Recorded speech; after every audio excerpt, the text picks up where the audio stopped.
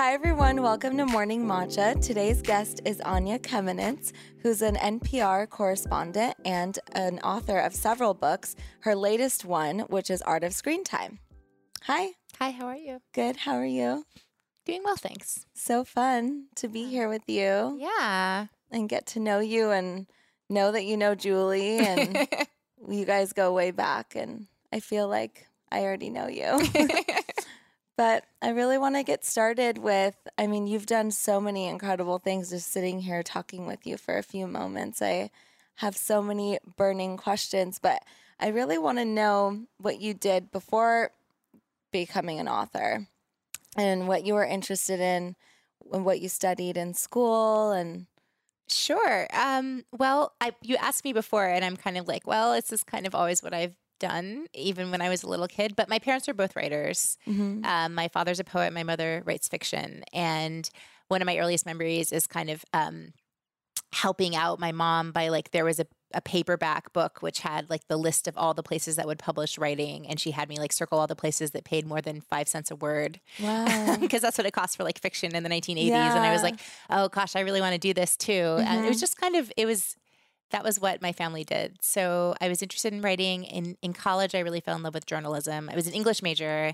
I took psychology classes. I took Russian classes. I was interested in the brain, psychoanalysis, and linguistics. But in my spare time, I was working on the college magazine. And I was so fascinated with how you could get into a real world story and with people's real lives and how everyone would want to know about it. The news is different from fiction or literature. Literature is so beautiful and wonderful, Mm-hmm. but you're always working really hard to get people to notice it. I feel like with media, to a fault, people are paying attention. I know. It's interesting. Yeah. The psychology behind it. I'm sure you've looked into that. Yeah, definitely. So figuring out, how to write about things that are happening now and what we know and research and pull it all together into a narrative. That's kind of what I'm always working on. Mm-hmm.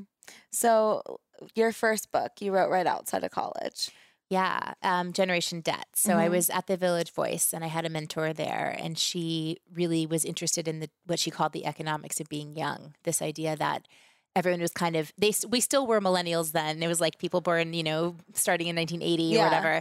How millennials, people were hard on them because they were living at home and they weren't starting families, and it was it must be their character. They don't want to grow up. Mm-hmm. And actually, there's this whole other story, which is the rising cost of college, the changes in the job market, the growth of debt, student debt, credit card debt. So I kind of became out there, and I realized, the power of telling the story, that I had the economic numbers to back it up and to say, hey, we're not who you think we are. We have a lot more to offer, and it's just that the system was not set up to invest in the future. Mm-hmm.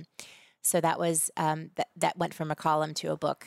And you wrote the column where? In the Village Voice. So the column for about a year in the Village Voice, and I had the book deal came together really quickly. I wasn't really prepared for it. It was published when I was 25, so I was really very fresh, and it was terrifying a little bit. I had a lot of imposter syndrome because I felt who are you to? Yeah, to get out there. But at the same time, I knew that I had a grip on the facts, and that, this wasn't a story that everyone was telling. So as that was published, I had a chance to then get out and travel around the country and go to college campuses and meet with students and talk to them about their loans and, give some financial advice. For a little while, it was maybe you'll be you'll do personal finance and you'll be the next Susie Orman. I actually, for a while, I was in a lineup with Susie Orman, in Yahoo Finance columnist. And I was this is great, but it's not really my path. I don't really want to just give advice. I want to continue to probe ideas. Mm-hmm. So then I started writing more about technology and innovation, social entrepreneurship.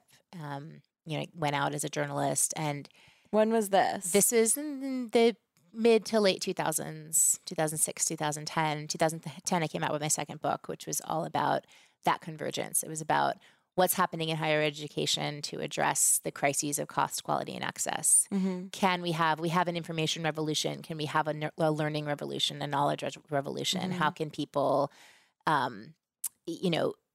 educate themselves and educate each other when the institutions are failing?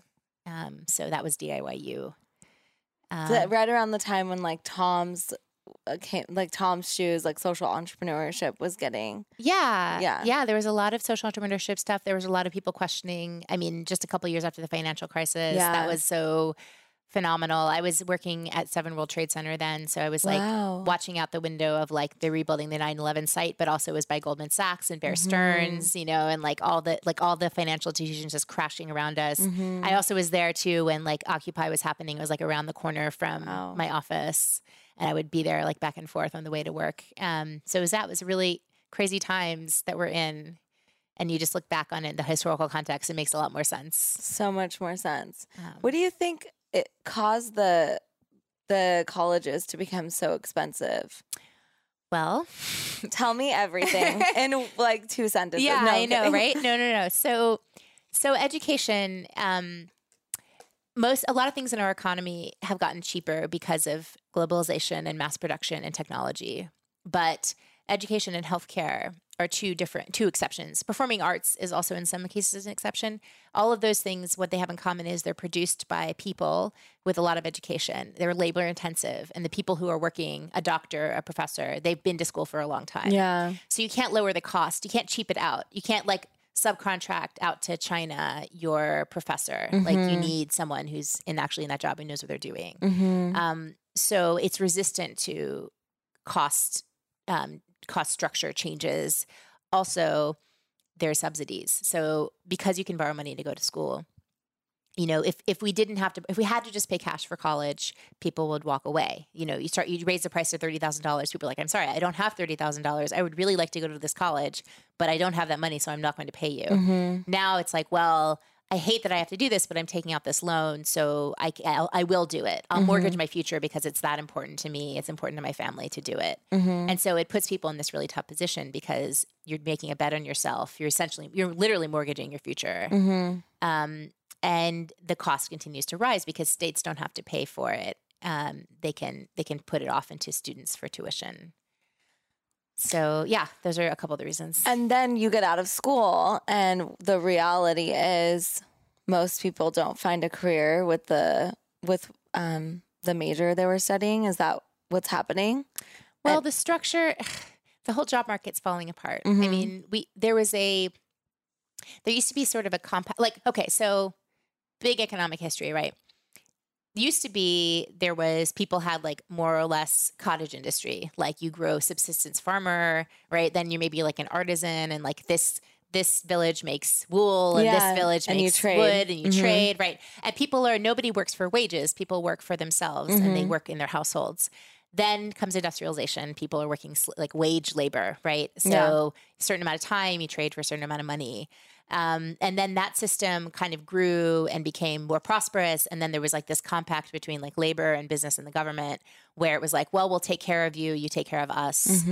So now there's health, and that it wasn't so smooth. It was like there were all these strikes, right? There was the labor movement at the turn of the century. There was the farm workers movement in California. People like went out and demanded, and then, the 8-hour day, the weekend, healthcare, all of this was created through these like system of agreements and protests. Then it started to fall apart again. We had this deregulation movement in the 80s. Corporations don't have to take care of their workers anymore. They can ship jobs overseas where there's such a lower standard of living. They haven't industrialized yet, so they're willing to take it. The compact falls down. It's like, oh, now we're outsourcing. So we've got contract labor and it's temporary. We don't have an investment in you as a person. Did you ask me for like global economic history of like centuries in the past? Or can we like skip past the 101 is what I need. Oh my God. But okay. So that compact has disappeared. And in fact, what's happened instead is that corporations have unprecedented power in politics. They can put all this dark money in, and they shape the entire landscape of how we think about these things. The taxes, the regulation. They put this guy in power who can, abolish all the regulation. They're systematically dismantling all the regulations. They're raising up the taxes. They're taking away all the taxes that the corporations pay. So this is the long-term dream, but it's very short-sighted. Because so short-sighted. Because corporations run on people. Everything is people. Everything is human capital, and not just capital, but everything is human. And it's not a long-term play. I want to stop there really quick. I think that's such an important topic to touch on, because I think in our world today. We see all these incredible businesses being marketed a certain way, and we only see the outside, and we see this beautiful aesthetic, and you forget there's people behind that. There are people that are making this happen, and everything's so automated, and we don't even really like call anymore. We can just email when we have an issue or go chat online, which is super convenient. But then we forget and we think, oh, everything's a robot.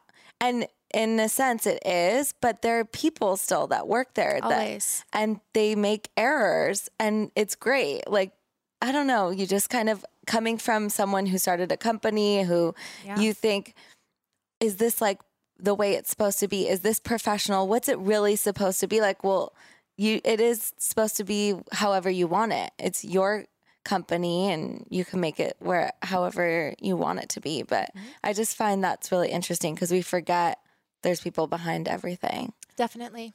Yeah, it's one of the things I find, it's almost like a little meditation that I carry with me. You know, I think about, for example, you know, they never stop painting the Golden Gate Bridge. Like literally once they finish painting it, it's time to start the other side again because there's so much fog and rust. Yeah. And so that bridge that we look at as being like this timeless icon and landmark that she doesn't change. Actually, it's constantly remade by the work of everyone, of hands. And it's just so much devotion and care. And that's true of everything around us. I love that. I want to talk a little bit about, I want to get into all your books. Sounds so interesting. I want to read all of them. Great. But I want to talk about how technology has played a role. I want to talk about the everyday lives and finding a balance because that's important. I know that's what you dive into, but going into how that's changed the work environment. Obviously it's automated things. But again, it just ties back into children too, because it's like you want to limit their screen time. Or for me, I'm preparing to become a mom, and I'm like, I don't want my kid to have a screen for a really long time. But then are you holding them back from their future because their future depends on their ability to understand this technology because it's changing rapidly? So this is the question that started the journey of my book, The Art of Screen Time. We have to remember how new this is, that we're 10 years into the handheld device revolution. Yeah, it's crazy. Right? Not even 10 years when it comes to the iPad, right? 2010 it was introduced. So the notion of these handheld things that are around us, that are on the scale of a small, tiny child, that they can hold and that they can interact with, and that they're instantly so enthralled with the fact that it's so intuitive to them. It just stops everyone in their tracks. Like, it's the first time you see it, the first time you see a baby interacting with a touchscreen device, you're just like, whoa, like, what did we create here? Because it's such a natural marriage and they understand it so well. And then we have to figure out, okay, we don't want to hold back that evolution, but we also don't want to just, there's so many like scary ways that it can go. But I think what I've come to pay the most attention to is, you know, we can use our devices to connect to people all over the world and to bridge all these gaps. And we also use them every day to hide from the people that are closest to us. Yeah. That's what it's tragic. Well, it's just ironic. I mean, it is tragic in the sense of like a tragic flaw, but it's also, but I think that the core thing that I think that people need to get insight into and forgive themselves for is the fact that it's very hard to be intimate. It's hard to be in relationship and to be together with people all the time. And so we're looking imperfectly for that moment of retreat, and we land on the device, and the device becomes this like wicked portal into whatever your distraction of choice might be. And, you know, and I want to honor that, particularly for mothers and children. We have like a long and very storied history of how wonderful it is to be together and how hard it is to be together, because it's a consuming relationship, unlike any other, especially with a small child. Their demands are endless and they're very physical, and they want, you know, they start with taking over your entire body, then they take over your life. And so I think what a lot of us mothers, and I'll speak for myself, like what I'm doing when I reach for my phone is I'm looking for a connection to a part of myself that I have to put down when I'm with my children, and to figuring out how to manage the balance between presence and space is what I need to. That's exactly the nexus of the challenge there. Yeah, and I wonder what else. What have you learned about people through studying this? Because another thing is, what are we getting from it? I want to dive into loneliness, and feeling alone, or it could be two different things, but yeah. With technology or social media in general, what have they learned? Because you get like a hit every time someone likes something, or it's crazy because you're being validated, right? So there's all these different basic drives, right? So one basic drive is for approval and connection. Another basic drive that was one that was identified later. There was a psychologist called Jan Pangsep, and he basically identified that like there's food and sex and things that we crave, but then there's seeking itself. So like seeking is a basic drive, the notion of looking for a reward. And the dopamine is really associated with that. So like endorphins are associated with getting the reward, but dopamine is associated with the seeking of the reward. Oh, okay. And for being in the presence of a potential reward, that's something that you like in and of itself. And like even if you, and it's it's so like Buddhist, right? Because it's the nature of like desire is always renewing itself. And even if you're in bliss, part of you is like, what's the next thing? Yeah. You know, and it's the next thing. And that's what the phone offers us is the next thing, the next thing, the next thing, and the next thing. And it could be something that is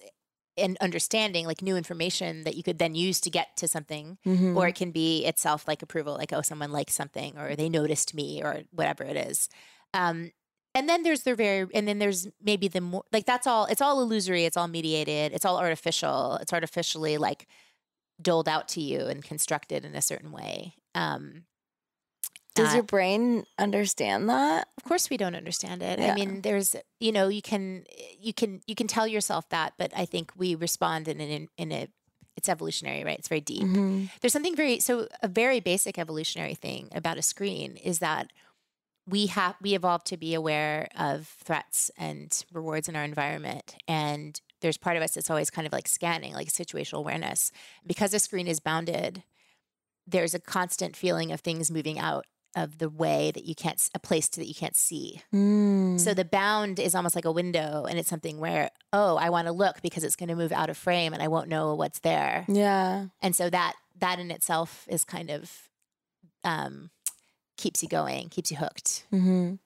How has it changed our attention span, especially with moving from a post, something static, to now these short stories? The videos. Yeah. It's crazy. I mean, I have ADD, and I don't take any medication or anything for it because I've learned, because I use it to my advantage in certain things. I think there's something beautiful about having a mind that kind of goes and looks all over. But I find that though, like Snapchat and Instagram stories, I'm like, oh my God, I feel like this is making my attention span shorter and shorter and shorter. And in the beginning, my first experience, I remember it was so quick. I couldn't figure out what had happened. And now 15 seconds, I feel like I get a whole life story in 15 seconds. That's crazy. It's really crazy. Have you looked into that? Or yeah, so there's a study that I call the mouse in the casino study, where they took a little baby mouse and they made it watch mouse TV for like oh my gosh, 16, 18 hours a day for its entire infancy. What's mouse TV? Well, mouse TV is more like a casino. It's like flashing lights, loud noises. Wow. Day and night, unpredictable, like movement, like exactly like a casino. Like you should see the video. So then they gave the mouse a break. The mouse went through like its adolescence this way, and then they gave the mouse a break. Then they brought it back, and they did something called the open field test, which is you put a mouse into an unfamiliar, like large open environment and like a field, and a normal mouse will stick to the perimeter and sort of cautiously explore, but be in a place where they have like some shelter. And these mice just zigzagged all over the place. They had like this like total lack of inhibition. They couldn't really make plans, and they were so heedless of danger because something had, so whatever that is, it's loss of inhibition. inability to kind of make a plan and form a plan and continue a plan. You know, what I would love to see is if they like release, how would that mouse actually do in the wild? Because, you know, first of all, it seems like an owl would come and get that mouse immediately. Because it can't discriminate anymore between what is important and what isn't. But the lack of caution, I think, also is really interesting, because what is caution? Like, is that from fear? Is it from, you know, being aware of things? You know, they often find that like people who are big thrill seekers, like bungee jumpers and people who jump out of airplanes and things, they're actually naturally extremely calm people. Their baseline is like, they're people with like their resting heart rate is like below 40. And I've heard that. That's so interesting. I forgot about that. Yeah. Where it's like, it seems like the people, like the constant bombardment, like if you get people who become very attached to video games, for example, like in other ways, they'll be very sedentary and they're not getting other kinds of stimulation, or maybe it could be that their baseline is too low. It's hard to say though. It's complicated. That's interesting to compare jumping out of an airplane with getting your stimulation from video games. I never even thought to put that together. That's so crazy. It's adrenaline, right? But then it's like, but some people need things to be really calm and something, but your body kind of shuts down. Actually, this is something with little kids as well, because a lot of people find the studies have shown that kids that are harder to calm and not as well regulated, they end up watching more TV. And it's not because the TV made them that way. It's because they don't calm down easily. And the hyperstimulation, the focus stimulation of the television kind of, it shuts things down for them. It helps them pay attention, and it helps them outwardly, they're quiet. Inside, they might be being bombarded. Yeah. And they're, you know, one thing that people ask me a lot is like, why does my kid get so upset when the TV is off or the app is shut off? And you might feel that yourself sometimes, like if it's taken away. Although most adults, it never happens to us. But because you might have turned to the screen in a hard moment and you're burying your emotion underneath that stimulation. And then when you take the stimulation away, the emotion just pops up even stronger. And do you think of that as a good thing? It's very interesting. So take people on the autism spectrum, for example. Some of the doctors I talked to said, you know, so people on the autism spectrum are very attracted to screens. That's in general, research shows this. Some doctors say that's terrible because they need to be doing their therapy and they need to be practicing connecting with people face to face, and they can't be hiding behind the screen all the time. Yeah, it's the opposite of what they need. And some people are like neurodiversity advocates, and they say, look, this is the accommodation that I need. And this is something that helps me cope. It helps me recognize faces, or it just helps me retreat because I can't always be with other people and be the way that you want me to be. So is it a good thing or a bad thing? Yeah, it's just what works for them, I guess. Yeah, it's interesting to label good or bad, but I guess our opinions on it are... Well, I think we're in a place where people feel like they do need to start making choices, that we let these things creep into our lives and become very central. And now it's time to start being very conscious about them. I want to go dive in a little bit about the test, your other book. Sure. And just talking about standardized testing and how, just how you were inspired to write that book, why, and... Sure. Yeah. Thanks for asking. So, I was really interested in I have been covering all these innovations in education, and I came across again and again kind of the stopping point of like, oh, we would love to do this, but we have to do the tests. And so I just got really curious about why did these tests become so important in our schools, and why are we wrapping everything around them? And I uncovered this crazy backstory, which was that the whole notion of IQ and the idea that we can scientifically test intelligence is it's historically intellectually related to eugenics and actually like very deep pseudoscientific racist theories. So the notion of intelligence as a bell curve, the idea that that it's something that we can measure in this specific way. A lot of the people that put that forward in the 19th century were kind of connected to this idea that that you could measure people's brains and skulls, and that different genotypes had different levels of, and it was used to discriminate. It's always been used to discriminate, and so it's and then today we talk about the achievement gap, like it's this set thing that because people are from a certain racial background or because they're poor, that they have lower scores on these kinds of tests, and it's like, no, it's because the tests were always designed this way. Wow. That the outcomes are like this. It's all predetermined. And there is no achievement gap. There's only an opportunity gap. And there's only a gap in access to understanding of yourself and resources and things that people need in order to, become the type of person that does well on a test. Wow. I had no idea. Yeah, it's pretty crazy. Like, did you know that before writing the book? No. Wow. No, I was just like, where did this stuff come from? And Stephen Jay Gould, who's one of the best science writers who ever lived, actually wrote a whole book about it too. It was called The Mismeasure of Man. And he was very angry because he was like, not only were the people who created standardized testing, not only were they eugenicists, but they also were people that created some of the foundational social science techniques, like the whole idea of a bell curve and the whole idea of like basics of statistical analysis were created in order to discriminate against people. Like that's just kind of the reality. So him as a paleontologist, he's like, as a paleontologist, I use this stuff, these tools, these basic statistical tools, and they were created 100 years ago so that people could be racist. Oh my gosh. Yeah, it was like here in this country? In England, in America, England and America. Yeah. Wow. The Stanford Binet, the Alfred Binet, he's a little bit of an exception. The IQ test, he had a little bit of a different purpose behind him, but the bell curve was, yeah. And what does that look like now? We're still using standardized testing. It looks like, do schools get paid for higher scores? Is that right? There's a there's federal and state system that states and districts have to give the tests to all the kids, 95% of the kids, and the schools that are doing the worst have to be targeted for certain kinds of intervention.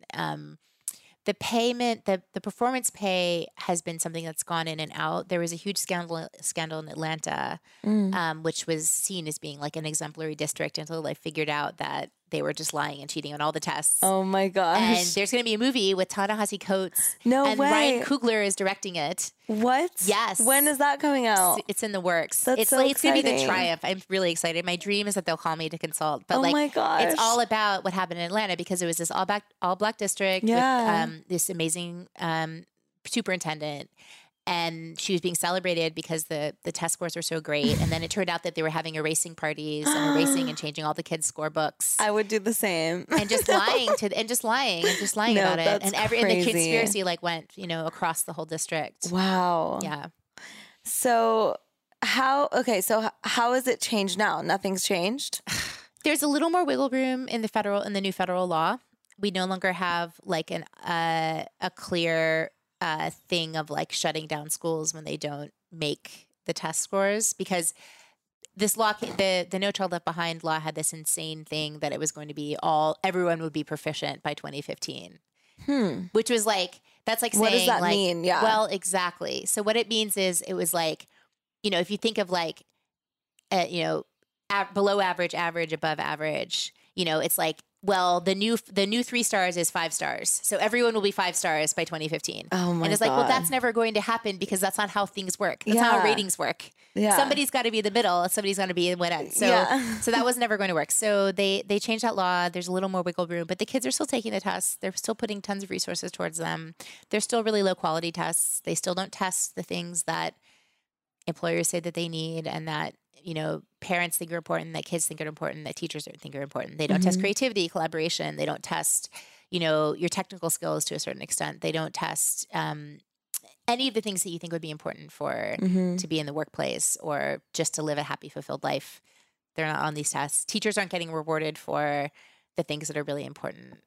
And everything that they teach is dictated by these. It's pushing it. It's pushing it. I mean, teachers understand, and I think principals understand, and parents understand the need to teach more things, but it's hard to fit stuff in. Yeah. And they call it fitting stuff in. Even now, there was I did a story last week about after Parkland, some of the biggest experts in the country on school climate kind of came out to say schools could be places where people take better care of each other and where they're safe because they listen and they understand each other, and people need these things. It goes back to we're human beings, right?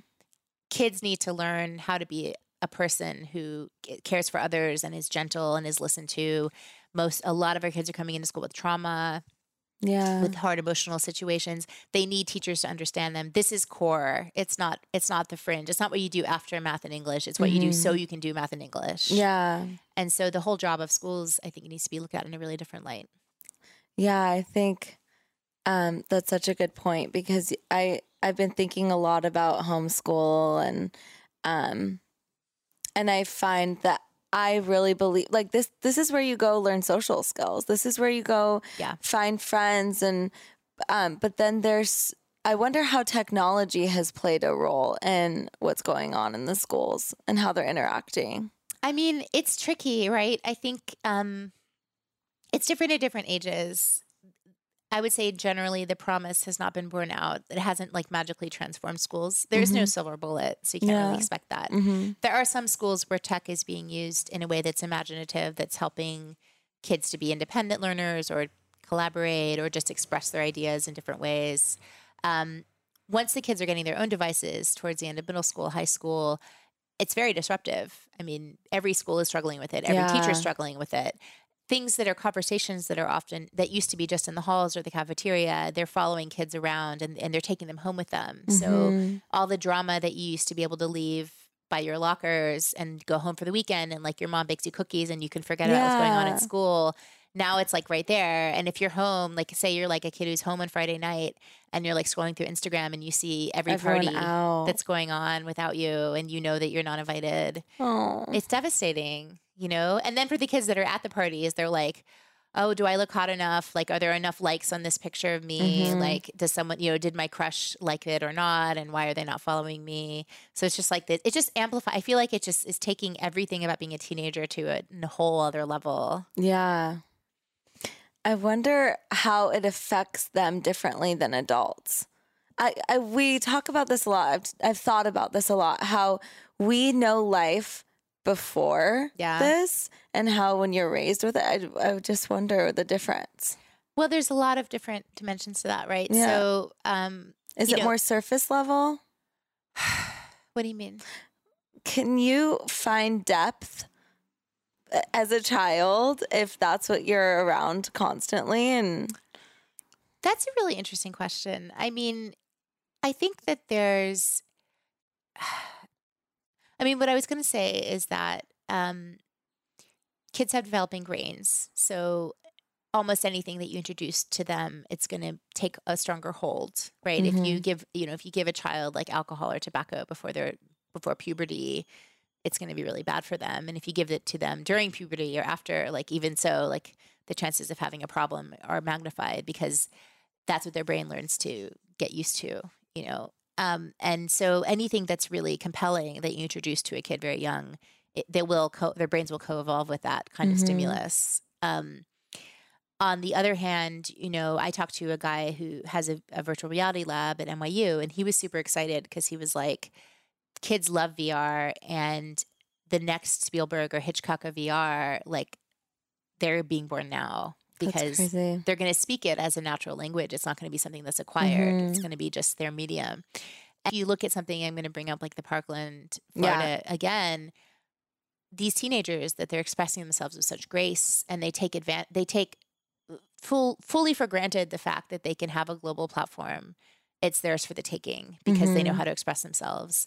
It's breathtaking to watch. Do you think there's a correlation between technology and all the shootings? Well, it's been talked about for generations, going back to television, and then video games have been with us for decades. Yeah. And first of all, it's worth pointing out that there are countries around the world that have the same media diets as us that don't have this problem. So that's true. The environmental hazard to point to, there's a number one environmental hazard to point to, and it's not games, it's guns. With that said, there certainly are researchers who are in the mainstream who say, yes, exposure to violence has effects on our brains. The most common effect is desensitization, just not feeling it the same way when you see it in real life. And the second most common effect is anxiety and fear. And then after that, there are some children who will respond with aggression, with an imitation. So, there you have it. I mean, I think that there's, it's always a complex thing to study. Like there was a study I was reading about recently where they wanted to know if there were violent movies, did that lead to more crime? And so they did an analysis of like all the movies that were playing certain weekends and then how much violence was in the movie and then how much crime was in that city. And here's what they found. Can you guess what they found? No. I think yes, but on the weekends where a very violent movie was playing, there was less violence. Wow. And the connection that they discovered was that the young boys who might be like the ones who would demographically be committing violence, they would go to those movies. So they'd be off the streets. Yeah. Oh my gosh. They'd be off the streets that evening, and they weren't drinking because there's no alcohol at the movie. Mm-hmm. So they go to see Top Gun or Rambo, and they're not having a drink. So they're off the streets from 8 to 10, and then 10 o'clock comes around, they're sober. They have to, they have a couple more hours to get drunk. On the weekend when Bambi's playing, they start drinking at 5 o'clock. And then they're ready to rumble. Yeah. So it's complicated, right? I mean, the fact is that being a teenager has gotten a lot safer in the last few decades as they're spending more time. They're not driving as much. They're not having as much sex. They're not drinking as much. They're not using as many drugs. And homicide rates have gone down too, actually. Homicide rates have gone down a huge amount. Wow, I didn't know across the whole country and among young men, among teenagers. Gang violence is down, except in very specific parts of the country. So, nobody ever says, oh, are violent video games causing the downturn in violence? Maybe. Could be all the kids playing Call of Duty. And you don't want to undercut it makes people feel uncomfortable. And certainly there are some kids who have a pathological relationship to those games, and it's a social ill by its own right. But it's a very complicated context. Talking about desensitization. Yeah. I can't say it today. It's hard. I think about that a lot because a few years ago, I was on a trip with my dad and he was just admiring this waterfall that we were next to. He's just like, wow. And I was thinking, I don't even want to get out of the car. Like, I don't even think it's beautiful, but it's not anything I've never seen before, but it's really because I've seen photos of everywhere that you could go to around the world, right? We've seen it all. And we're just not as amazed as if it was the first time your eyes saw something. And it's so crazy. I've never been to the Grand Canyon, and I just think of myself going there, and I get sad thinking how unimpressed. I'm always impressed by nature, and even a little flower on a walk will impress me. But I just think about the desensitization a lot. I think that's a really good point. And I think emotionally too, it's really easy to get just tapped out in terms of anything and everything that you'll see on social media. And it's all to the extreme. I mean, it's kind of like a thing where it's like, if you text somebody and put a period at the end, they'll be like, what's wrong with you? Are you mad? Yeah. It's like you have to put 5 exclamation points. Totally. Even in a work email, I have to put exclamation points on everything I say. I know. So that people will so I don't have resting bitch face of email. Yeah. And you just have to do this incredible performance of emotion and the extremities there. And I think that's something, I think us and our kids, we have to watch out for that in our relationships because we don't want to undercut the actual quiet moment. And going back to Art of Screen Time, kind of, we dabbled in, but I'm curious in there, I'm assuming it's all about finding that balance, right?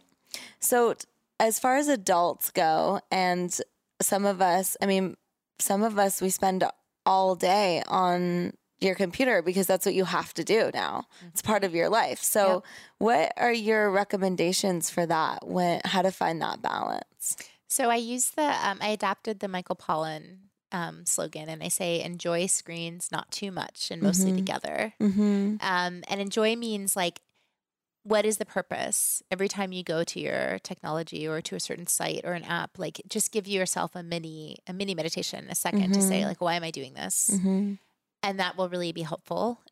Studies show that, for example, in social media, the people who are posting and commenting and responding are happier than the people who are just scrolling and liking. So when you're putting something out there, the chances of having a positive experience are much higher. I like that. And I think it's also true. It's like, well, if you're not there to say something or listen to somebody, then why are you there? You're just kind of like trolling. Yeah, exactly. Just like a passerby, whatever. Or trying to get in it. So creativity, discovery, connection, those are the major purposes of technology. And if you're not, so what are one of the three it should be, and you should know what it is. Not too much, obviously. We're bodies as well as brains, and we have to be in the world and in space, and we have to be, making sure that our eyes are okay and our backs are okay and our feet.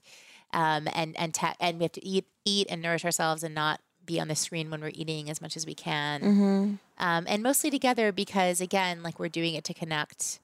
I think you can transform a disjointed conversation into a connected one just by like asking someone to share a screen with you and say like, oh, what are you looking at? Or one thing that I recommend if you pick something up around your kids, but also around your partner, is just to say why you're doing it. Like, oh, let me just call the coffee shop and order the lattes for us. Or, I want to know, I need to get back to this person and I'll tell you what it is. And just to create a little transparency and also accountability. Yeah, I love that.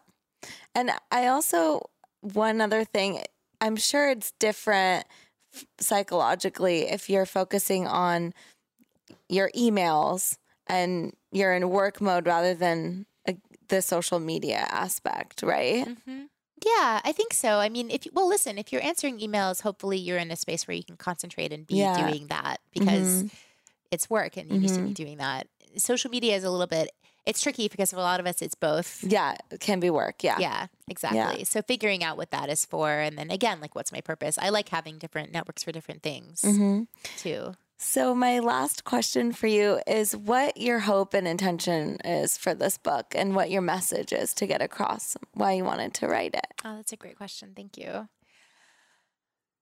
The message I want to get across is that we as parents can all do better.